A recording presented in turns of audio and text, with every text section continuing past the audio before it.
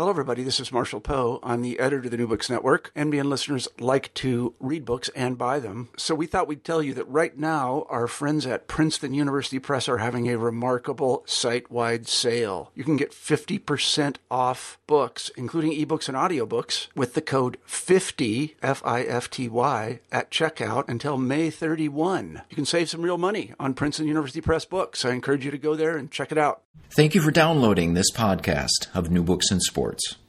You can now listen to episodes of New Books in Sports on the Stitcher app for iPhone and Android.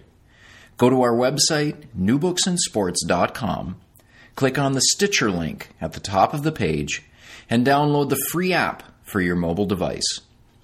Stitcher allows you to listen to podcasts and talk radio over your phone, and you can stitch together playlists of your favorite programs, whether on current events, culture, or sports.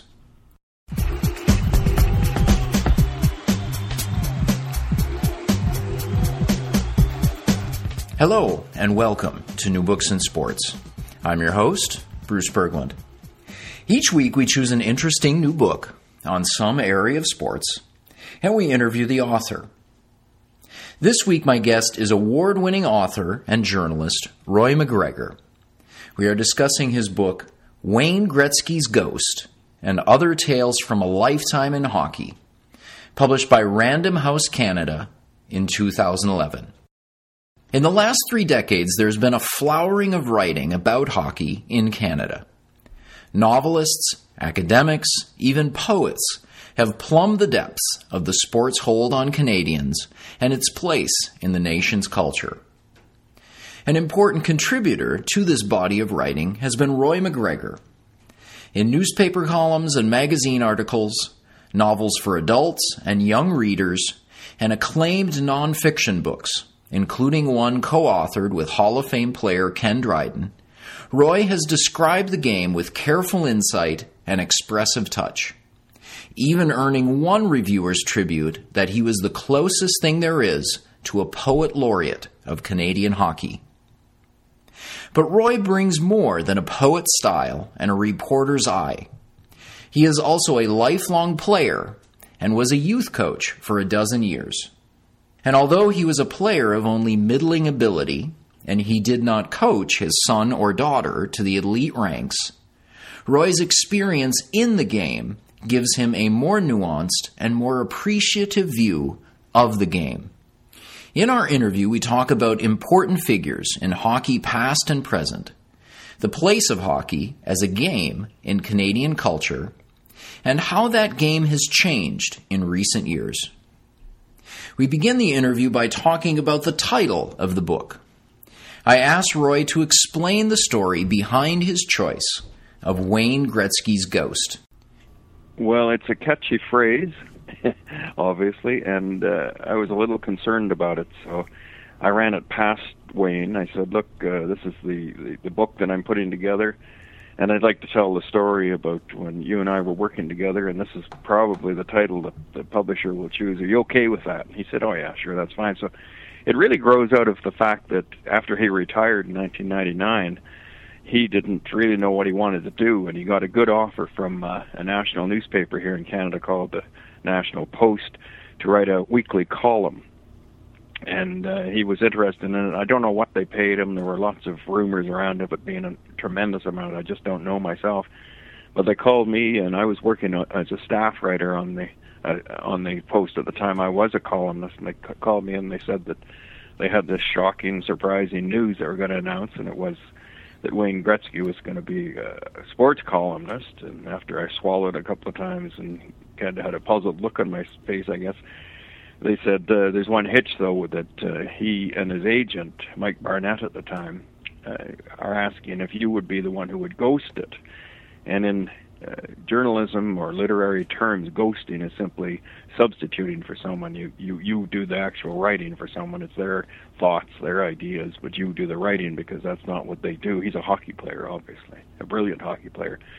And so they said, you'd have to drop one of your columns. So I dropped one of my columns and took that on. And I regretted it almost immediately because it was so much work.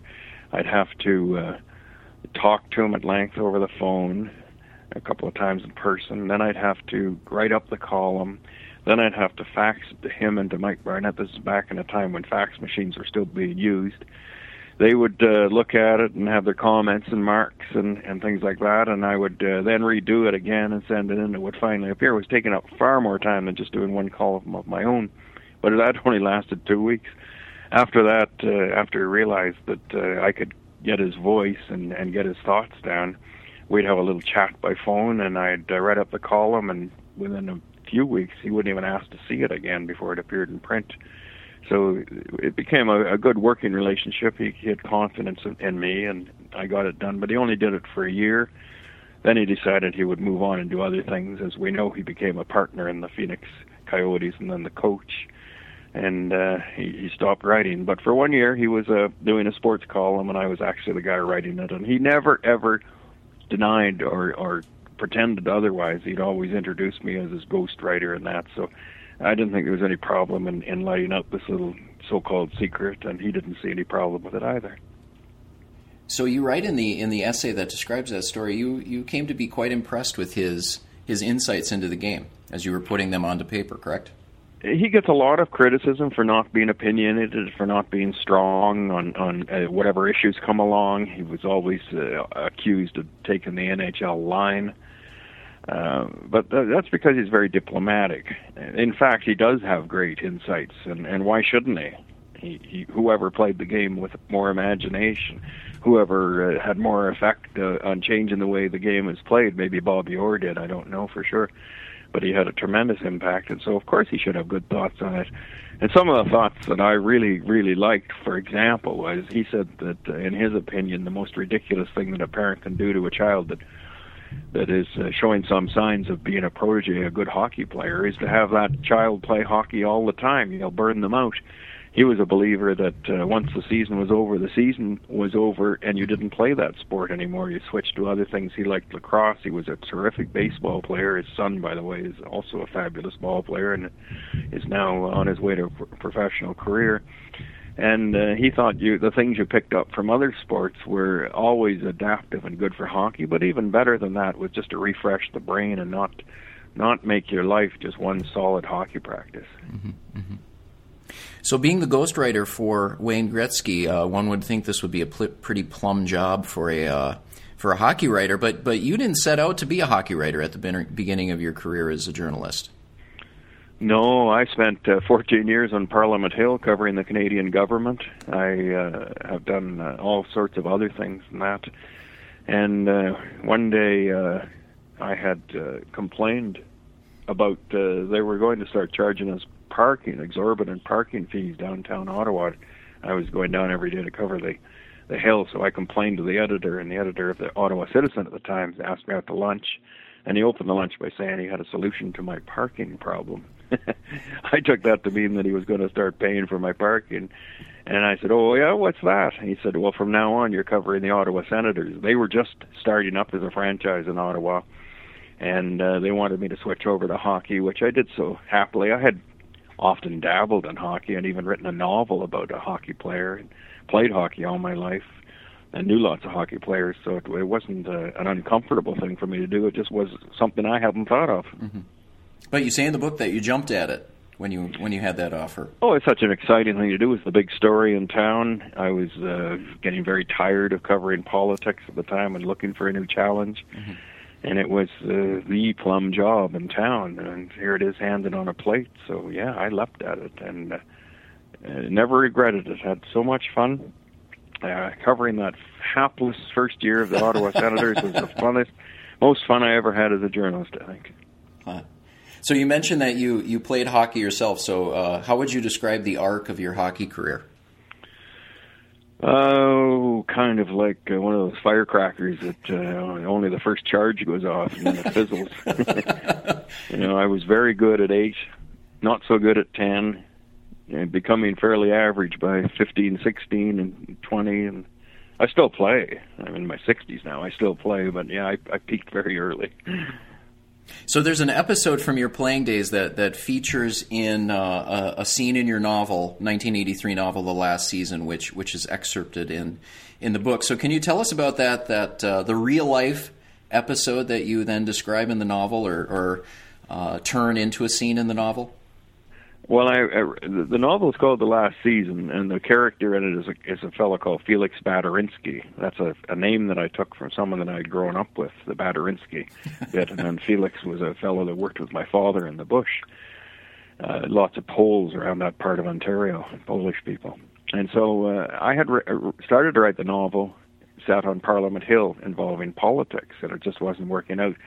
And there's that old bromide, you should write what you know. And I thought, well, this isn't really working out because I don't know politics as well as I thought I did. But I have played a lot of hockey, so I said, well, I'll switch my character into a hockey player, and I'll start to see if that works out. And so because of my age, I'm exactly the same age as Bobby Orr. I grew up in a town 50 miles away from Parry Sound, and our towns were great rivals in sports. So when I played for the Huntsville All-Star teams as a child, he was playing for the Parry Sound All-Star teams, and we played against each other from, say age 8 to 14. Huh. And so I had a sense of what it was like to be on the ice with Bobby Orr, even though it was the little Bobby Orr rather than the Bobby Orr that everyone knows and thinks of. Nonetheless, he had amazing talents and an amazing ability, so I was able to describe what it was like. So in the novel, I put us both in junior, and I was the main character was playing for the Sudbury team, playing against the Oshawa Generals, Orr's team, and they met in the novel. They meet in the playoffs. So I described this whole scene about what it's like to be on the ice with Bobby Orr. And I've had a lot of hockey players tell me that those descriptions are so dead on. They can't believe it. They want to know where I got them and that. Well, I got them from real life.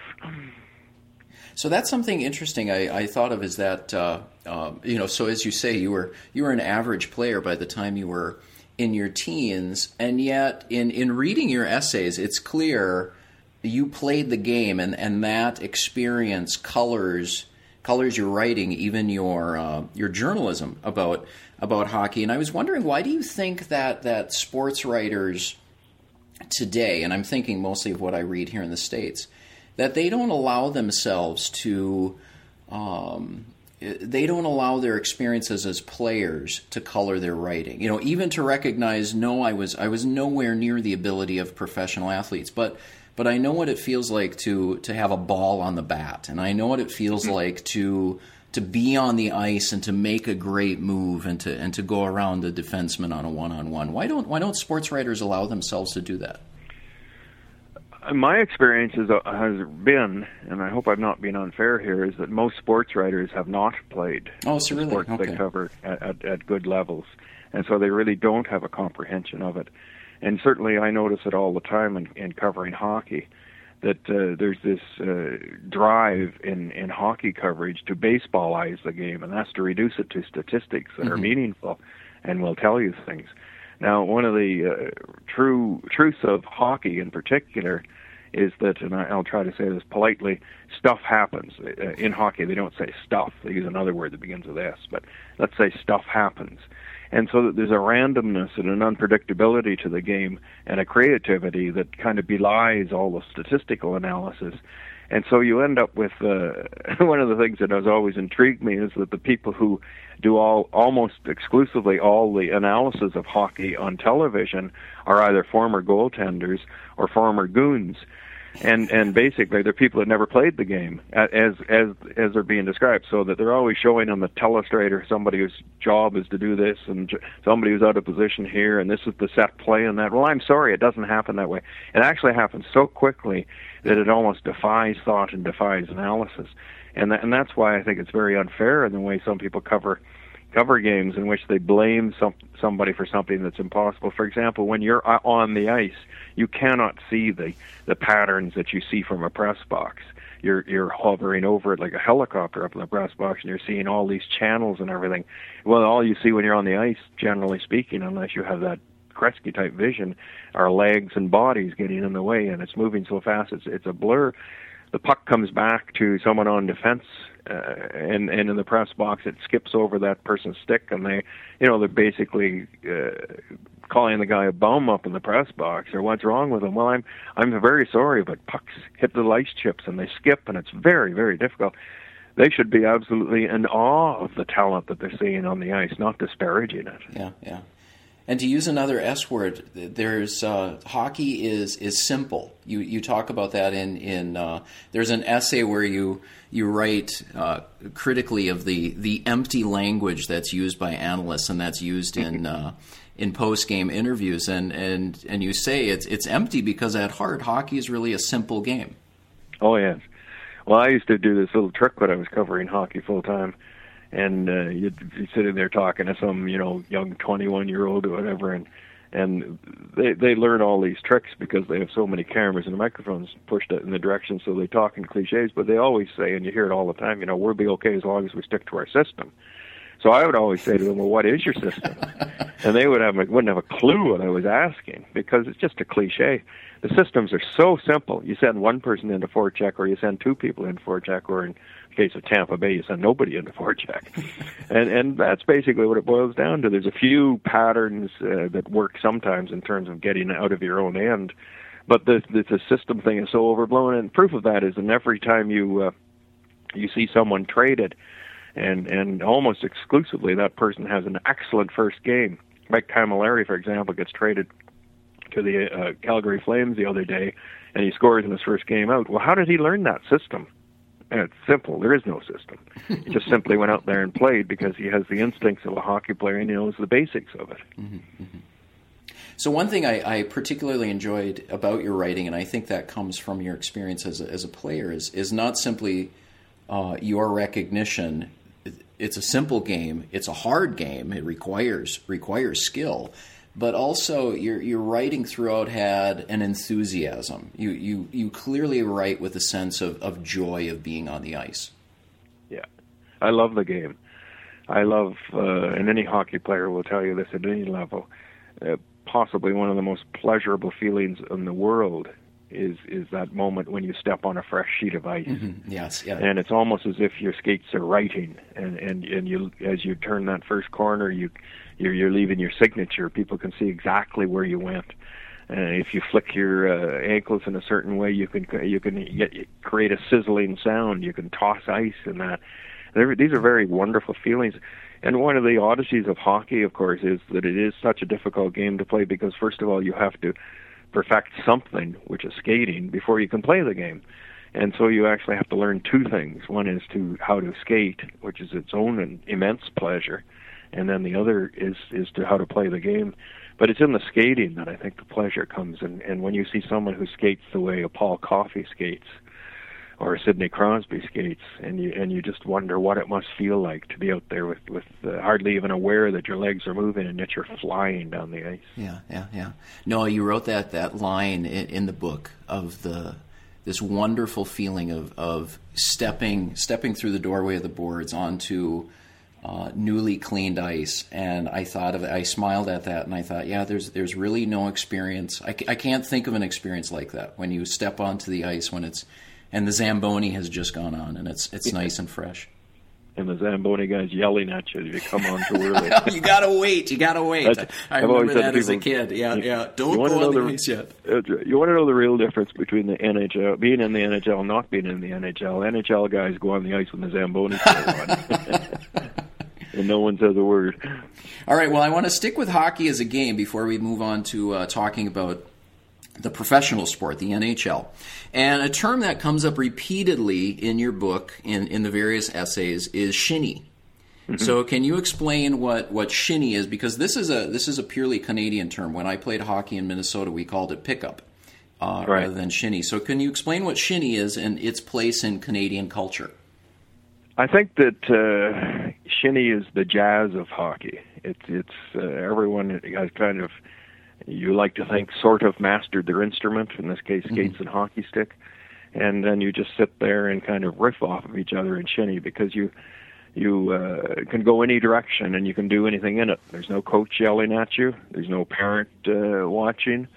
There's no all kinds of crazy rules that don't pertain in a real hockey game, and among those would be no lifting, like no raising of the puck, different goal sizes because you set boots out or whatever it is to mark them. don't leave yellow snow too close to the to the ice surface, and if you fire the puck out of the so-called rink area, you got to go get it, even if it means clomping through the snow that comes up to your knees and that. So it's really a kind of childish, innocent game in that that's when the fun things happen. That's when you try the crazy things that you see people trying now in the National Hockey League when they do shootouts. Shootouts really have brought an element of shinny into the professional game because you get the incredibly insane things tried that you would never, ever, ever think of trying in a game, and that's what people do in shinny or pickup, and it's certainly called pickup here in Canada as well. But shinny's kind of a sweeter word, and that's why I compare it to jazz. So if there's a theme that's noticeable throughout the essays, and the essays come from 4 decades of writing about hockey, but one theme that I recognized is that you appear to express regret over the passing of I don't know if I call it traditional hockey, but the hockey that's rooted in shinny and pickup and outdoor rinks. And you'd mentioned earlier Gretzky talking about year-round hockey, and you have a quote in the book from Gretzky where he talks about that everything he learned came from his backyard rink or his basement, not from camps and not from practices. So why is it that you think that hockey as a game is coming to a decline? I think that hockey's become far too structured. I think that because of the rewards at the end of it, in the country that I live in, Canada, most parents would rather have their child play a single game in the National Hockey League than become a neurosurgeon for life. It's got that kind of cachet in this country, and it's really out of whack with what it should be. So you have everybody in highly structured hockey. You have hockey teams of children in Toronto, for example, where the price of playing for that team is equal to the price of sending your child off to an expensive university or college. They have their own buses. They dress up in micro suits and ties to go to their games. The coaches act like National Hockey League coaches on the bench. They have track suits when they're at leisure time with their names on them. Extraordinary expenses.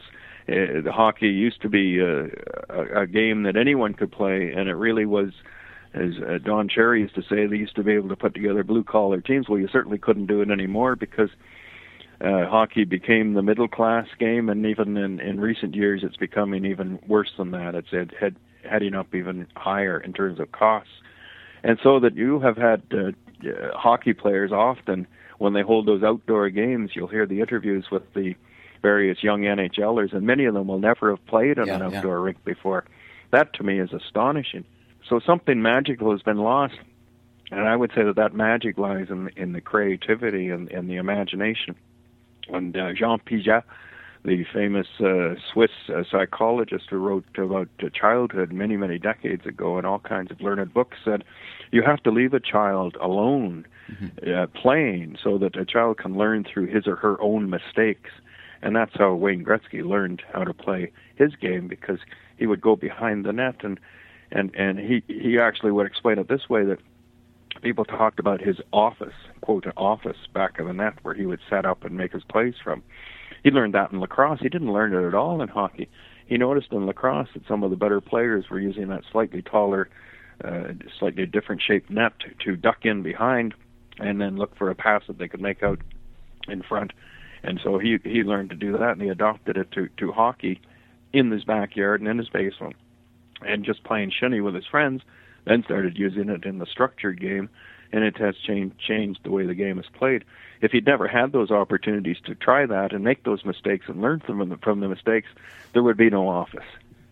When you were saying that the drive comes from parents who want their kids to play in the NHL, I have a friend who coaches hockey in Prague, in the Czech Republic, and he's noticed the same thing with the kids he coaches. He says that a lot of these kids from affluent families, it looks as if they don't even want to be on the ice, but their parents have them here. And I've wondered what's going to be the result of that 10 years down the road, where you have kids who've been pushed into camps and practices and year-round leagues and traveling teams, and yet the desire was not with the kids. You don't see kids like Gretzky or the other great players, Lemieux, who are playing in their basement or playing in their backyard or playing at all hours of the night. Instead, hockey is reduced to the scheduled time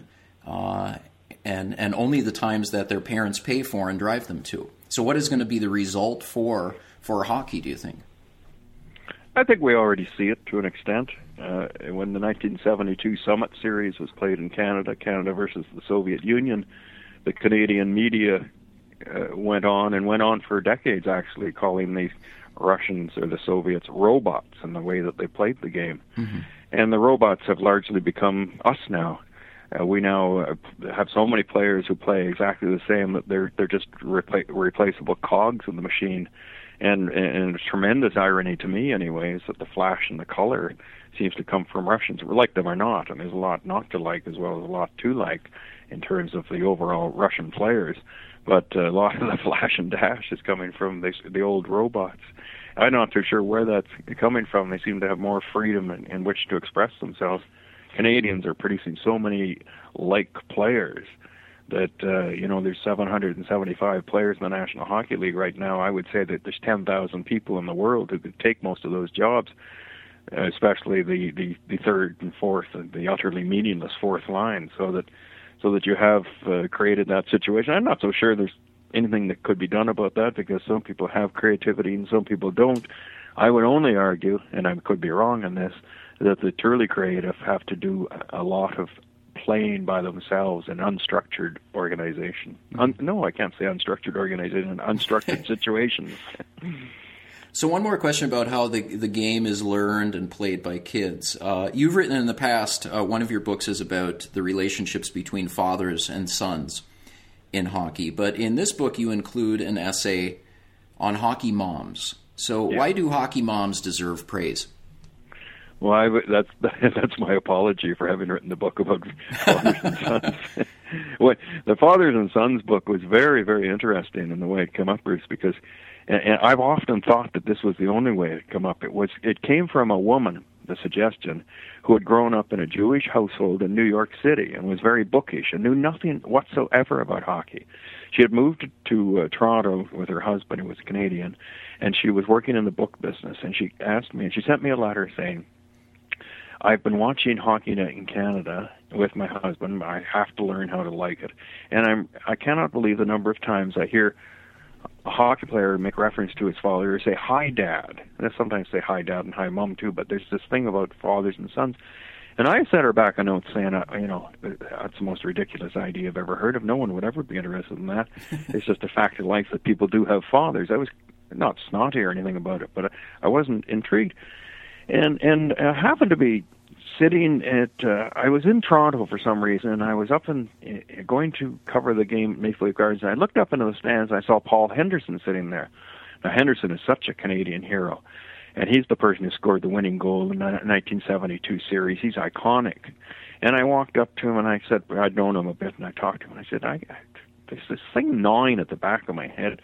I said, do you think there's a book in the relationship between fathers and sons in hockey?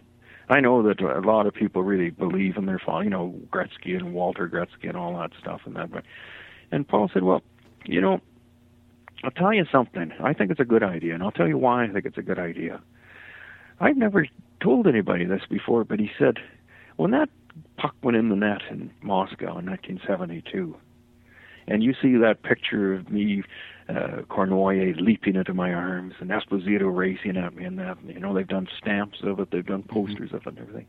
He said, do you know that my initial emotion was one of utter sadness when that happened?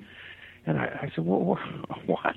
He said, I can't help it. He said, the only thing that I could think about was that my dad had died and how much I regretted that he couldn't share this. And I knew at that moment that, wow, there is something magical about fathers and sons. The book went on to be a tremendous success, most successful I ever had, I guess. And then we get to mothers and hockey players, and I thought, boy, they don't get enough credit. They're the ones that make the lunches, get the breakfast, get them up, drive them to the rink, wait for them to practice and that. So I started doing some poking around about various mothers. And some of the stories are wonderful, Mario Lemieux's mom, for example, Mario and his brother Alain, who also played professional hockey. When it got too cold near Montreal, where they used to live, she would actually allow them to pack snow, and she would help them pack the snow into one of the rooms of the house, keep one of the rooms of the house cold, pack snow in, carry it in by shovel, pack it, and let them play inside. Unbelievable. Mike Modano's mother, talk about a good story, good American story. He couldn't find people to play with him enough, so he would go down in the basement. His mother would come down there, and she would put on these old goalie pads, and instead of a blocker, as goaltenders use in real games, she would use the lid of a garbage can, and Mike Modano, as a little kid, would fire pucks at his mom. And so there were these wonderful stories about moms making this incredible sacrifice and how much they were appreciated by their boys who ended up playing hockey. I think the next thing I need to do is do fathers or mothers and daughters in hockey, because they have similar stories, obviously. Yeah. So let's turn to some of your essays about the NHL. Your earliest pieces in the book date from the mid to late 1970s, when you were writing mostly profile articles for magazines. Yes. And the one article I want to ask you about is the piece you did on Marcel Dionne, the Hall of Fame center who played most of his career for the LA Kings. And something that was striking in that article, which was published in 1980, is your sense that hockey just didn't fit in California. So can you talk about what you observed back in the late 70s, and what do you think about the NHL's attempt to plant hockey in cities in the southern United States? I did go down there in 1979, 1980 and spend some time with Marcel. And, I would go to the rink, and there'd be all these either minor or Canadian celebrities hanging around, Gordon Lightfoot, for example, and the owner of the team then, Jerry Buss, he had been a fairly recent owner. He was there, and it was kind of like a party atmosphere. And the team, which had a wonderful line led by Marcel Dionne, it wasn't going anywhere. It wasn't going to win any championships. And there was no sense really of any urgency there, no sense of what I would call the intense pressure of fandom that you might feel in a Montreal atmosphere, for example. And Marcel, who had really had a career of I don't want to say fleeing the spotlight, but he really did kind of shy away from the intense pressure that his peer Guy Lafleur was under. He went to Detroit, and then he went off to L.A. Never won a Stanley Cup, and Guy Lafleur wins his 5, and becomes a superstar here. And Marcel would say, well, he had a good career, and I would say, well, he had an unfulfilled career because there should have been more pressure. So where does the pressure come from? Is it inside Marcel Dionne, or is it in California? I would argue equally in California as it might be inside him. So you had this in the situation in 1980. 1988 rolls around, and you have a different situation in which Wayne Gretzky is essentially sold off like a hunk of meat to L.A. and Bruce McNall, and it's a great crisis in Canada. Canadians didn't take this very well. For centuries we'd harped about our raw resources going down to other overseas, to when we were a colony, or to the United States when we became a country, whether it was iron ore or forestry or whatever. And now the greatest resource of all in Canada, Wayne Gretzky, is being sold off to the United States. And that's what caused expansion in the South, the so-called Southern footprint that Gary Bettman talked about so much.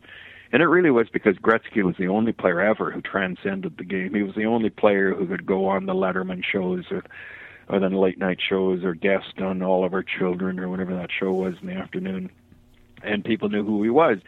Everything was golden. So there was this spike in the history of hockey.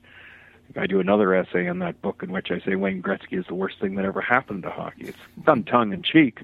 What I'm trying to argue is that had there never been a Wayne Gretzky born in 1961, there never would have been this mania to expand into all the southern areas, which looked like good markets and were superb television markets, but lacked one thing, and that was the people who cared and knew about the game of hockey. So the result now you see in places like Phoenix and certainly in places like Florida. We've already seen what happened in Atlanta. The National Hockey League went back there for a second time, and it failed for a second time. It's probably going to fail in other spots. But for somewhat odd reasons, and I can't really put a finger on it, it's not done too badly in California. You have 3 teams in California. Mm-hmm. In 2007, you have the Anaheim Ducks winning the Stanley Cup, and they seem to do all right. They also have a pretty good minor hockey program there. And so that I can't categorically say that the Southern footprint was a mistake, but it was more a mistake than it was success, that's for sure. Mm-hmm. Mm-hmm. So another older profile that you include in the book is an article on Bobby Clarke, who played center for the successful and notorious Philadelphia Flyer teams of the 1970s. And your piece on Clarke from the 70s was somewhat ambivalent. But can you introduce Clarke and give us your view today on his legacy, on the legacy of Bobby Clarke, the player, for hockey? Yeah, I had a lot of trouble with Bobby Clarke because he represented a game that I not only didn't like, but I didn't recognize. It was basically mayhem on ice. He was the face of the Philadelphia Flyers. The Philadelphia Flyers basically came up with a gimmick in hockey which worked, and that was simply to scare the bejesus out of your opponents, to beat them to submission, and not really worry too much about playing the actual game of hockey. After everybody else was all unconscious, maybe you could cuff the puck in the net and you'd win 1-0. That's a bit of an exaggeration, but not that much. It was really an awful situation. It was brawls endlessly. I was in the rink in January of 1976 when Clarke and the Broad Street Bullies went after the visiting Soviet team, Red Army team, to the point where the Russians left the ice and weren't going to ever come back. They were finally forced to come back, but they came back and didn't even try. Mm-hmm. And so the game, to me, was in a disgraceful mode. And Bobby, of course, was the captain. Now, kind of unfortunately, I thought, was that he himself did have a tremendous amount of skill. He was not that big a person. He suffered from juvenile diabetes and was giving himself insulin shots all the time. And he should have been such an incredible inspiration. Instead, he was the face of this style of hockey, which did terrible damage to the game. In 1976, when the Montreal Canadiens finally ousted the Philadelphia Flyers as Stanley Cup champions, the captain of the Canadiens, Serge Savard, said, the best thing about this is I think we finally put an end to all the crap that they stand for. Well, I applaud that. That's exactly what happened. So now you have Bobby Clarke was there for 2 Stanley Cups. Bobby Clarke later becomes the general manager. Bobby Clarke kind of becomes the son, or Mr. Snyder, the owner of the team, always wished that he had, I think. And he's still there running things. He's, I don't mean to suggest he's a bad person or anything, but his time was bad for hockey, I think. And so that's why I was so ambivalent. So you include a 1992 piece on Don Cherry. So can you, for listeners who are not familiar with Don Cherry, can you give an introduction of him and what's your view on his role in hockey? Yeah, my view changed rather dramatically. He was becoming such a powerful figure then. He was on every single week on Saturday night. Hockey Night in Canada on Saturday night is kind of the night in Canada all through the winter. It's been around forever, and it's really the church that many Canadians attend on the weekend. And so Don Cherry has this segment called Coach's Corner that has been around since around 1982 or so. It grew in popularity to the point where his popularity could not be compared to anyone else in the country. In fact, recently, when they had a contest in Canada to name the greatest Canadian, he was in the top 10. And when it boiled down to the arguments for the top 10, there was tremendous support nationally for him being named the greatest Canadian. Can you imagine? So anyway, all this guy does is he dresses a kind of a cross-dresser of types. He dresses up in outlandish suits, different one every week, and he appears in this Coach's Corner, and he just goes at it. He's kind of the Fox News of hockey broadcasting, because it's all bombast and it's all very right-wing. And it's an awful lot about the military. In fact, in recent years, it's become more about the military than it is about hockey. but his popularity has continued on. And for many years he was taken as just a bit of a buffoon or a comedy act in that, except that the influence started showing up in hockey. Finish your checks, celebrate the fisticuffs. At the same time as he was working for the public broadcaster, which is CBC in Canada, it's somewhat equivalent to the PBS in the United States. He's working for the public broadcaster, and they're in their shops and over television. They're selling his Rock'em Sock'em videos, which are now up to number about 25 or so. They began as nothing other than compilations of the fights in the National Hockey League, and as the public turned more and more against fighting, fisticuffs, he began running fewer fights and more heavy checks on that. But he's always celebrated kind of the violent side of hockey.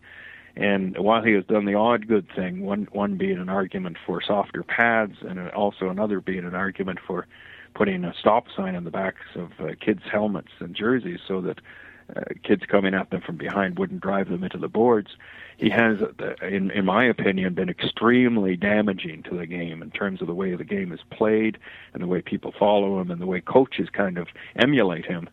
You get these coaches who think they're Don Cherry, and so that it's not been a good experience. The last several years, he has increasingly fallen out of step with the public, to the point where I think in this last year, even though the CBC still employs him at huge amounts of money, and in fact gave him a contract extension not too long ago, the public seems to have turned against him because he simply has gone way over the top at this time in terms of basically taking on the arguments that people were making that brain injuries were causing serious, and in some cases causing people to have, to commit suicide would be the strongest example. So he's somewhat fallen out of favor here. And I think he'll be around a little longer. He's 77. It's amazing that he's going on.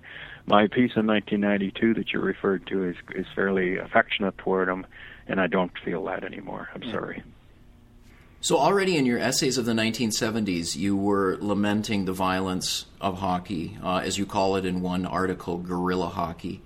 And in recent years, the debate over hockey has become even more urgent, as you were talking about, with this evidence of head injuries and the effect that it has on players' health. But still, and it's not just Don Cherry, there are hockey fans who, in Canada, who argue strongly against removing the fighting, removing the hitting, or in some way curtailing the hitting in hockey. Why is this such a hotly contested issue in Canadian hockey? Basically, those people believe that fighting is necessary as a safety valve, and that you're going to have, in a high-contact, fast-moving sport, you're going to have explosive moments and flashes of anger, and that the fighting allows these people, working as a safety valve, to get rid of some of that frustration without them using their sticks to club each other over the head or to cut their person or to attack them otherwise. So they think it's actually a safety thing. Those of us who believe otherwise argue that if, in fact, it is a safety valve, how come it's always the same two guys fighting? And how come, in fact, those two guys more and more increasingly had no contact whatsoever? They were simply sat over the boards and started a fight, in the so-called staged fight. What, we argue, is the purpose of that. And many, many people in hockey who used to believe that a good fight could change the momentum of the game have changed their opinions dramatically. I think the two of the most outspoken people in that category would be, of all people, Bobby Clarke, whom we just talked about, and Harry Sinden. Harry Sinden used to be the coach and master of the Big Bad Bruins back in the days of Bobby Orr and Phil Esposito when they were winning and when they were a tough team. So no one believes that anymore. So what are you stuck with? You're stuck with a situation where people, a lot of people believe that fighting is necessary in the game, and a lot of people don't. They don't seem to be able to make up their mind about it. Those who argue that there is no role in fighting in the game are subject to an amazing amount of ridicule in that. And I've really tried to wrap my head around this an awful lot, Bruce. It's very complicated. The closest I've been able to come to it is that I think that the word I've used a few times, even though it's not quite right, is that it's homophobic, and that there's this attitude in hockey that anyone who shows any sign of weakness has to be attacked. It's like in a chicken coop where a chicken that is sick or losing its feathers will be attacked and pecked to death by the others. That they do not wish to have any sign of weakness, and any sign of weakness is subject to attack. And so that when you are in the position, as many of us are in the country, of arguing that fighting has to go in hockey, as it has gone in every other single sport, they just turn around and attack because they perceive it as some kind of sign of weakness. Mm-hmm. We would argue that no, it's a sign of strength, it's a sign of maturing.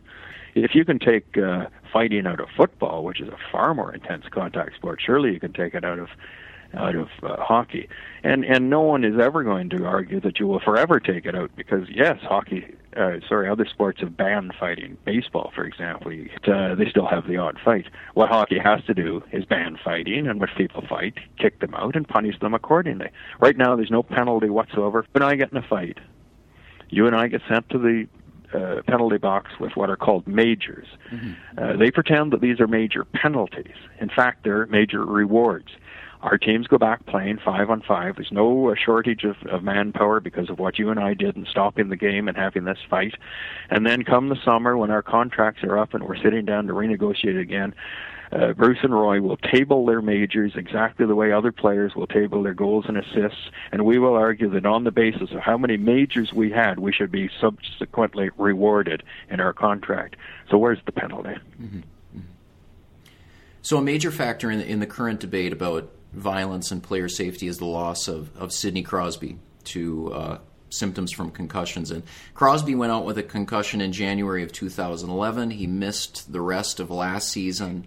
He's played only 8 games this season before suffering from symptoms again.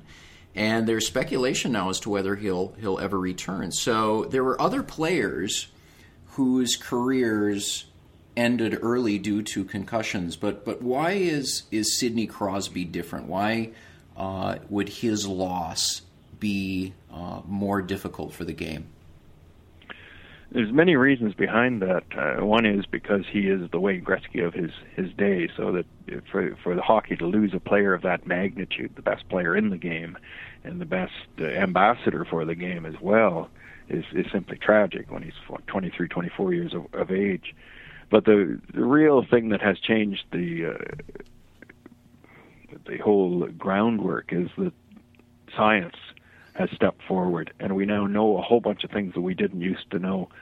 Researchers at Boston University, for example, have been examining the brains of deceased athletes that have been left to the university and found out that there's this, the short form of CTE, this contusion situation that leads to early dementia. And more studies in both the United States and Canada are finding out that the concussion effect is cumulative, and it's different for everyone, but it can have such profound effects as depression, dementia, suicide thoughts, and yes, we have had suicides in hockey, and drug abuse, all kinds of very awful things can come out of this.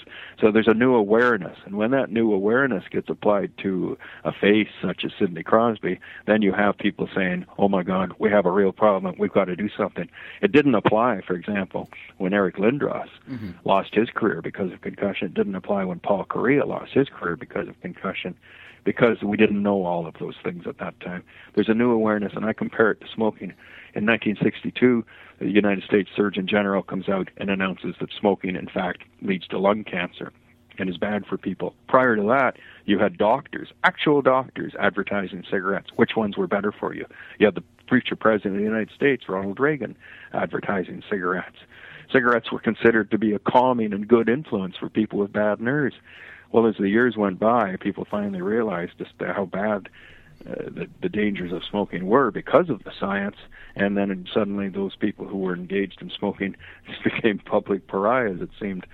And so the whole society changed its attitude towards smoking. That's the same thing that's got to happen in terms of head injuries.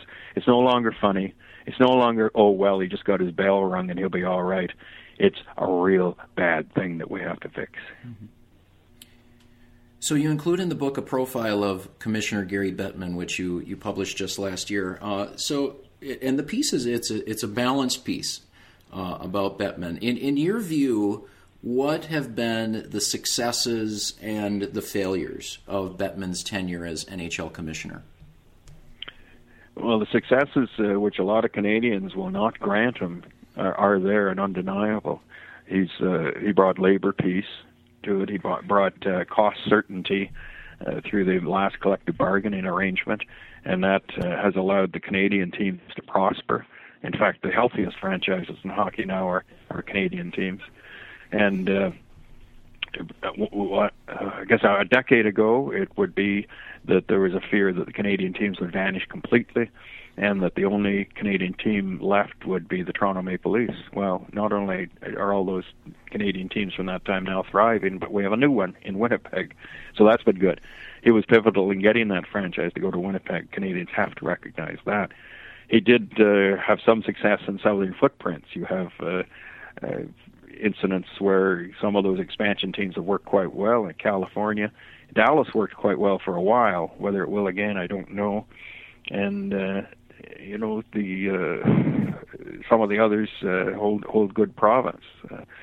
Certainly, the switch from Quebec City to Colorado was a phenomenal success, and then even led to a Stanley Cup in the first year.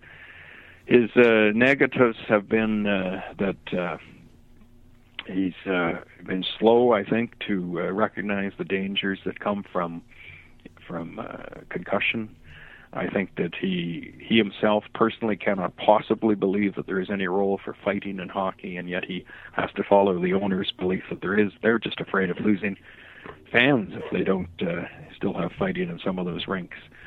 So I think that there's been that, and he has grown the product to the point where, in terms of sponsorship and attendance, it's quite phenomenal, and even television revenue, which is now good, has been great. But in my opinion, where that's bad, and certainly no one in hockey would agree that this is bad, but where I think it's bad is that it has basically put the price of tickets out of reach for the ordinary person.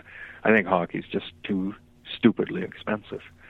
Now, that's just my view, and it's not going to carry any weight whatsoever, but I think it's outrageously expensive. So it's been good and bad, but he's certainly been a dominant head of the sport, far more so than his predecessors were. So you have to give him some credit. Now, of course, you have to give him some blame, because whenever you're the head of any sport, you're going to get a lot of flack. So let's turn to the person who's on the cover of the book, Wayne Gretzky. And you include in the book a piece. You have a number of pieces on Gretzky, but you include in the book a piece from 1982, which you mentioned earlier, which argues that Gretzky had already by that time ruined hockey and he should be forced to leave the NHL. And as you said earlier, this piece was tongue-in-cheek. But when I was reading it, the question came to mind. Do you ever find yourself hoping that hockey will have another Gretzky? Or are you content with the idea that there will be only one great one in the history of the sport? I think there'll only be the one great one in terms of how he transcended the sport. In terms of abilities, you can argue till the cows come home that Bobby Orr was as good a player or as influential a player, or that Gordie Howe or Jean Beliveau or Bobby Hull or Mario Lemieux or now Sidney Crosby. But none of them have that transcendent quality. They don't capture the imagination of the non-hockey world the way that Wayne Gretzky did. And so I've always said that he is the blip in the history of hockey. Mm-hmm. You have the history of hockey going along, and it's always got kind of an upward creep. It's not very dramatic, and it just goes up. It gets bigger and bigger as history goes along. But then you have Gretzky arrive, and the blip causes it to soar into the stratosphere. And then you get expansion and everything, and dreams go run amok. You have the cover of Sports Illustrated in around 1990 saying that hockey has now replaced the basketball as the number 2 sport, and is it going to replace football and all this? Well, of course not. It never did. And eventually came back to earth, so that it looked like hockey had a great collapse after Gretzky, when in fact, had there been no Gretzky, I think that upward climb would have just been nice and steady and maintained. He really is a blip. And I don't think he'll ever be replaced again. So you close the book with an essay on Mark Visentin. And so can you tell us who he is and why you chose to finish the book with his story? It happened in Buffalo a year ago in the World Junior Championships. Mark Visentin was the goaltender chosen to play for Canada. Canada expects to win gold medals in that. It's really quite a ridiculous thing. It's, I think, impossible for anyone else in the world to comprehend the mania that Canadians have for this silly little junior tournament. The whole world stops in Canada for it, it seems. He was chosen to be the goaltender in the gold medal game against the Russians. Canada went out to a 3-0 lead. They had the game won. Entering the third period, it was all over. Canadians were in total celebration. The world was right. And then the world crashed. Suddenly, the Russians turned it on, and they scored 5 unanswered goals on Visentin. And consequently, the Canadians lost the gold medal 5-3. It's considered the greatest choke in Canadian junior hockey history, and almost disgraceful. He was in tears, of course, after it happened. He was getting the full blame, as goaltenders tend to do in a loss. And as people were talking about a choke and what a mistake they had in leaving him in net, actually the Russians had replaced their goaltender in the same game and then came back to win. So people thought that the coach, Dave Cameron, should have replaced him. The kid's 18 years old. He's totally, completely, and utterly crushed. He goes into the dressing room. The kids are crying. He's sitting there. He's crying too. The PR guy, Andre Brun, walks in and he says, the media's out there waiting. They've got deadlines. He says, is there anybody here who feels up to going out to speak to them? Mark Visentin stands up and says, I'll go. He walks out and he meets us. And I'm among them out there, and I could not believe when he showed up.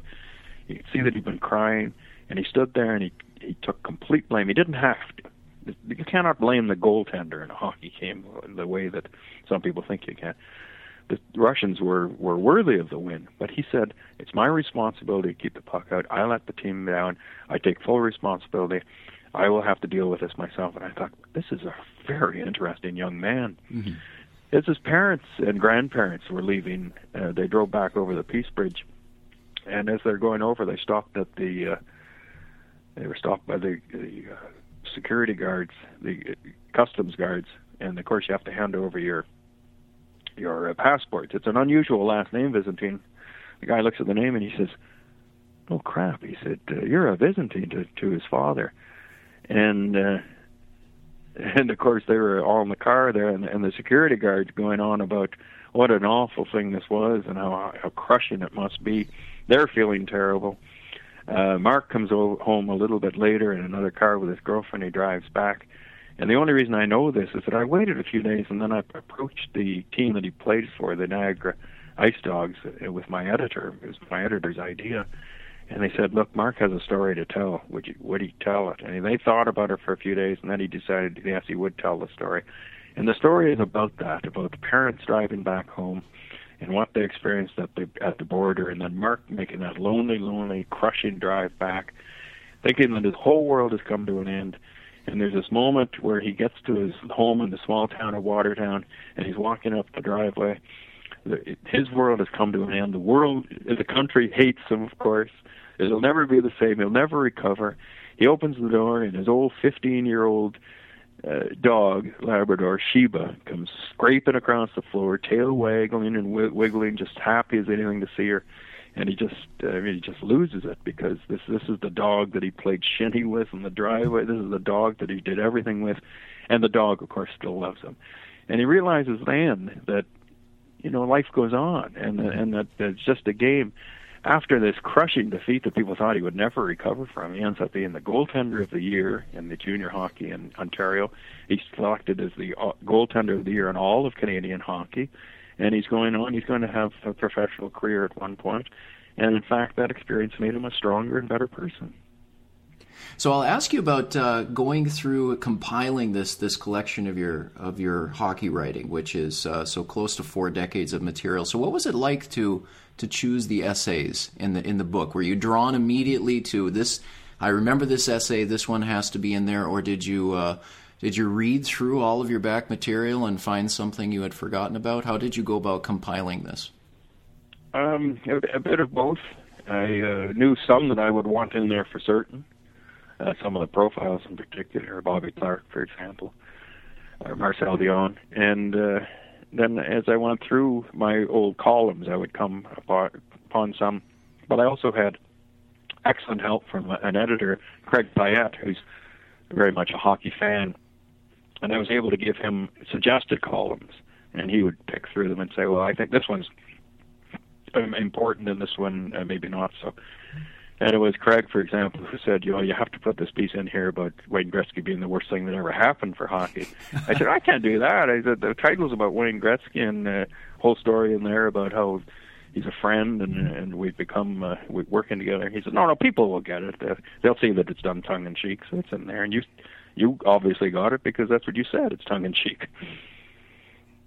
All right. Well, Roy, I really enjoyed this book as a former player. As I've said, there were plenty of instances which I identified with, that resonated with me, and even for someone who's not a former hockey player or so much of a fan, I think this book would be a great introduction. Like a good literary anthology. This would give a great survey to the game over the last 4 decades. So thank you for coming on the program. Well, thank you, Bruce. You've obviously got a real feel for the game, and that comes through in every question you ask. So I appreciate that hugely. Well, thank you. I'll take that as a great compliment. You've been listening to an interview with Roy MacGregor about his book, Wayne Gretzky's Ghost and Other Tales from a Lifetime in Hockey, published in 2011 by Random House Canada. New Books in Sports is part of the New Books Network, which offers dozens of channels of podcast interviews with the authors of new publications on subjects from military history to philosophy. Please friend New Books in Sports on Facebook and follow us on Twitter, where you can give us feedback and find daily links to quality, shorter sports writing. I'm your host, Bruce Berglund. Thanks for listening, and enjoy your week.